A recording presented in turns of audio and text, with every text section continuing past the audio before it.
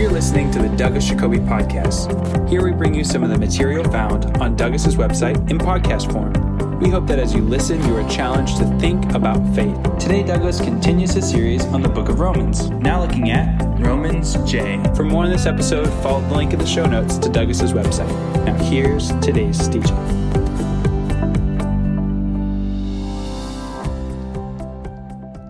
You're listening to Romans J, the 10th lesson in our series, Romans A to Z, which covers Paul's letter to the Romans in 26 lessons.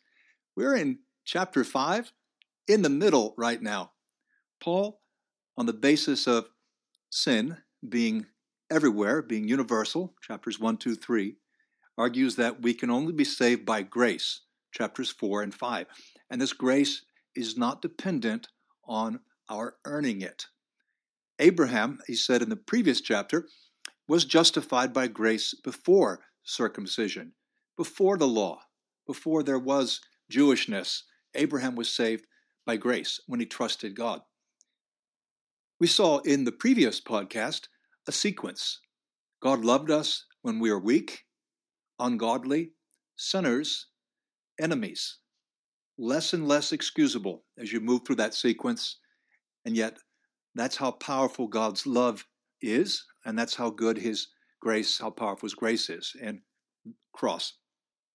He's going to compare Adam to Jesus here in this part of Romans 5, and you'll find a similar comparison that Paul makes in 1 Corinthians 15, just for note. So we have like the first Adam, the Adam of the Genesis story, and Christ is the second Adam. So that's a theme you find in Corinthians and in Romans, but all we care about now is Romans. So let's begin in Romans 5:12. Therefore, just as sin came into the world through one man, and death came through sin, and so death spread to all, because all have sinned. Sin was indeed in the world before the law, but sin is not reckoned where there is no law. Yet death exercised dominion from Adam to Moses, even over those whose sins were not like the transgression of Adam, who is a type of the one who was to come. We better pause there. This is, again, very dense material. Sin came into the world through one man. That one man is Adam. We're talking about the Jewish teaching of sin contaminating the creation, coming in, and we see the devastating effects of sin starting in Genesis 3 and Genesis 4. But death spreads to all. Paul says, because all have sinned. And he's going to show in the second part of this argument that in a parallel way, a kind of a balancing way, salvation comes to all the world through another man, the second Adam. Now, he gets on a bit of an aside here. Sin was in the world before the law, but sin's not reckoned where there is no law, but still death exercised dominion. In other words, sin has always characterized mankind, even before law was given. So the law doesn't exactly cause sin. The law is not the problem, though clearly the more we violate God's laws, the more we need grace. And Paul will speak about that in a moment. Many people, maybe we should go easy on them, but I think they've really misunderstood this passage. Of course, this is Greek. When it was translated into Latin, the language of the Roman Empire in the Middle Ages, it was translated by Jerome. Jerome was a fellow who worked in the crypt of the Church of the Nativity in Bethlehem. You should see this place sometime. And he translated the Bible into what's called the Latin Vulgate. That's the common Latin of the people. And he rendered that phrase, F ho, which is Greek, in Latin, in quo. Now, they're very similar. You don't have to know those languages to understand the point. Paul says that death spread, verse 12, because all sinned, F ho. But Jerome translated F ho as in quo, in whom. And they are very similar, but there's quite a difference. So Jerome is saying that we all sinned in Adam. But that's really not the best way to translate the Greek there. Why would Jerome do this? Well, what's going on here? The teaching of the church has changed quite a bit by the late 4th century. This is not only the time of Jerome, it's the time of Augustine. And how has it changed? In so many ways. How Christians relate to authority and power and their enemies. It changed in terms of the level of commitment or discipleship that was expected. Their views of what's happening after death are starting to get kind of strange, very medieval. But another change is people are arguing for infant baptism. This practice only appears, as far as we know, in the late 2nd century, but everyone believed you had to be baptized for forgiveness of sins. This doctrine of original sin, that is, everyone sinned through Adam in quo, in whom all sinned, that means that babies are guilty. And Augustine actually taught that if babies die before baptism, they will go to hell. All based on this misunderstanding of Jerome. But it wasn't so much a misunderstanding. It's that so many people, by this time, as we're approaching the year 400, so many people were baptizing babies.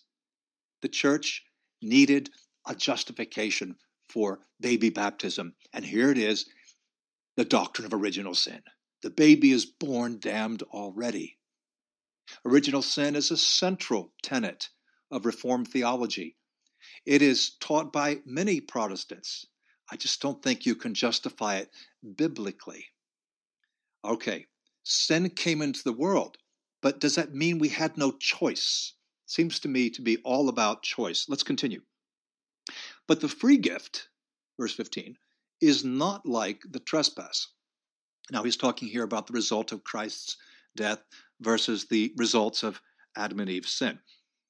For if the many died through the one man's trespass, much more surely have the grace of God and the free gift and the grace of the one man, Jesus Christ, abounded for the many. And the free gift is not like the effect of the one man's sin. For the judgment following one trespass brought condemnation, but the free gift following many trespasses brings justification. Let me just pause here. The sin in the garden was just one sin, and that brought condemnation everywhere because everyone ended up sinning. As a result of Adam, because of his influence, however you want to look at it, even on the basis of the original sin doctrine, it's all because of Adam. This is the fount of sinful influence. But he says the free gift following many trespasses brings justification. So many sins are covered through Jesus. It's much more powerful. If Jesus were just somehow equal to Adam, then you'd think, okay, Jesus' death would have forgiven Adam. Okay, Adam and Eve are okay now. But it's not only Adam and Eve, but it's everyone. Everyone has a chance to be saved. Let's go on. And if, because of the one man's trespass, death exercised dominion through that one, much more surely will those who received the abundance of grace and the free gift of righteousness exercise dominion and life through the one man, Jesus Christ. So he's keeping up this comparison here. We became lost, alienated to God, because of our own conscious choices, not because we were born sinners. We're born with a blank slate. We may have certain temptations. Our hearts, in a sense, may be filled with folly, and we may be very self-centered.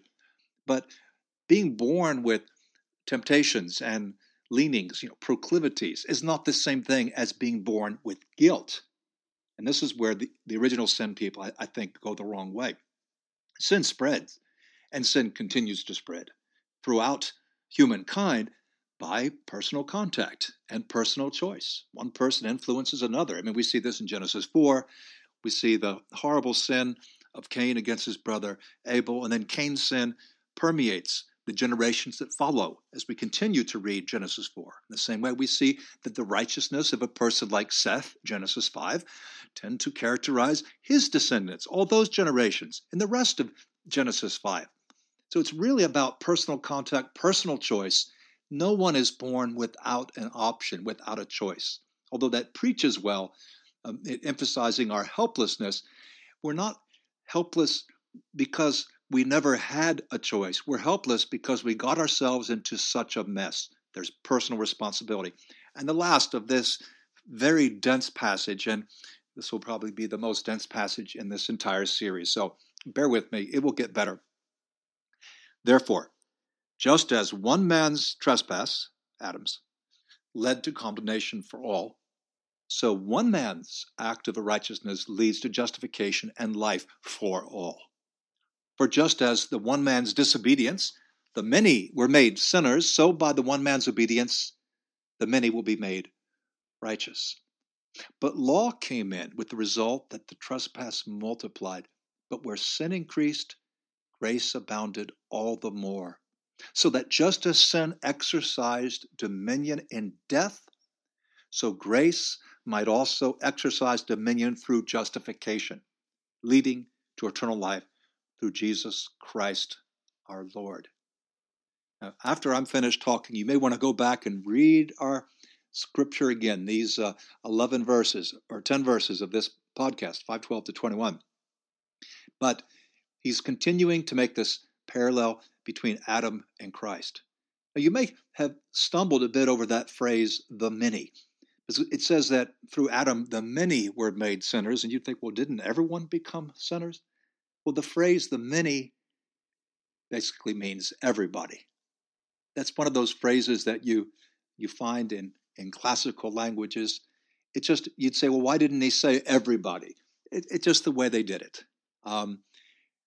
Maybe you know the English phrase, it's actually Greek, but it's hoi polloi. Everyone's doing it. The crowds, everyone's doing it, hoi polloi. But technically, hoi polloi in Greek is the many. But we would say, tout le monde. All the world is doing it. Everyone's doing it. And so this is an idiomatic expression. It's not the many as in, yes, there are quite a few sinners on the globe, but, sin did not spread in many places. No, sin is ubiquitous. There's nowhere where there isn't sin. But I'm just explaining what the phrase the many means. It means everyone. In the same way, justification also comes to the many. Justification comes to everyone. And the question is, does it come without our consent? Did we rebel against the Lord? Did we become lost without our consent? Or did we not make some choices? If we become Christians, does that happen apart from our willingness or only with our consent? Is there not a decision for Christ that must be made? Of course there is. And so sin spread throughout the world because of people's free choice. So it is with salvation. And yet clearly not everyone says yes to God. Amazing. God has this incredible power, but we have this ability to resist him, to stop. In the same way, no one is born a Christian, okay? Following Christ is a conscious choice. Everyone's responsible for his or her spiritual condition. Grace abounds to conquer the guilt of sin. Christ is more powerful than Adam. Adam sins and that sin spreads all over. Jesus does his deed. He gives his life, and all that sin is potentially wiped out. It's amazing. It's not as though the devil and God are like the same thing except for the mathematical sign. The devil is a -1 and God is a +1. And if you put them together, you get 0. They all even out. It's not that way. Satan is not as powerful as God, except on the wrong side. They are not a match for each other. God is infinitely more powerful than the evil one. The Bible does not say that Satan will always reign and have a kingdom or even exist. No, Satan will be thrown into destruction. Ultimately, there'll be one kingdom in the universe, not two. Grace completely overcomes sin. It's so powerful. Where sin increased, grace abounded all the more. So justification by grace leads to eternal life. Those are the final words of our chapter. And as the final verse of chapter 6 will remind us, this eternal life is a gift. Immortality is a reward for those who've come to God through Christ. This is exciting stuff. We'll begin next time in Chapter 6 with Podcast K. Thanks for hanging on.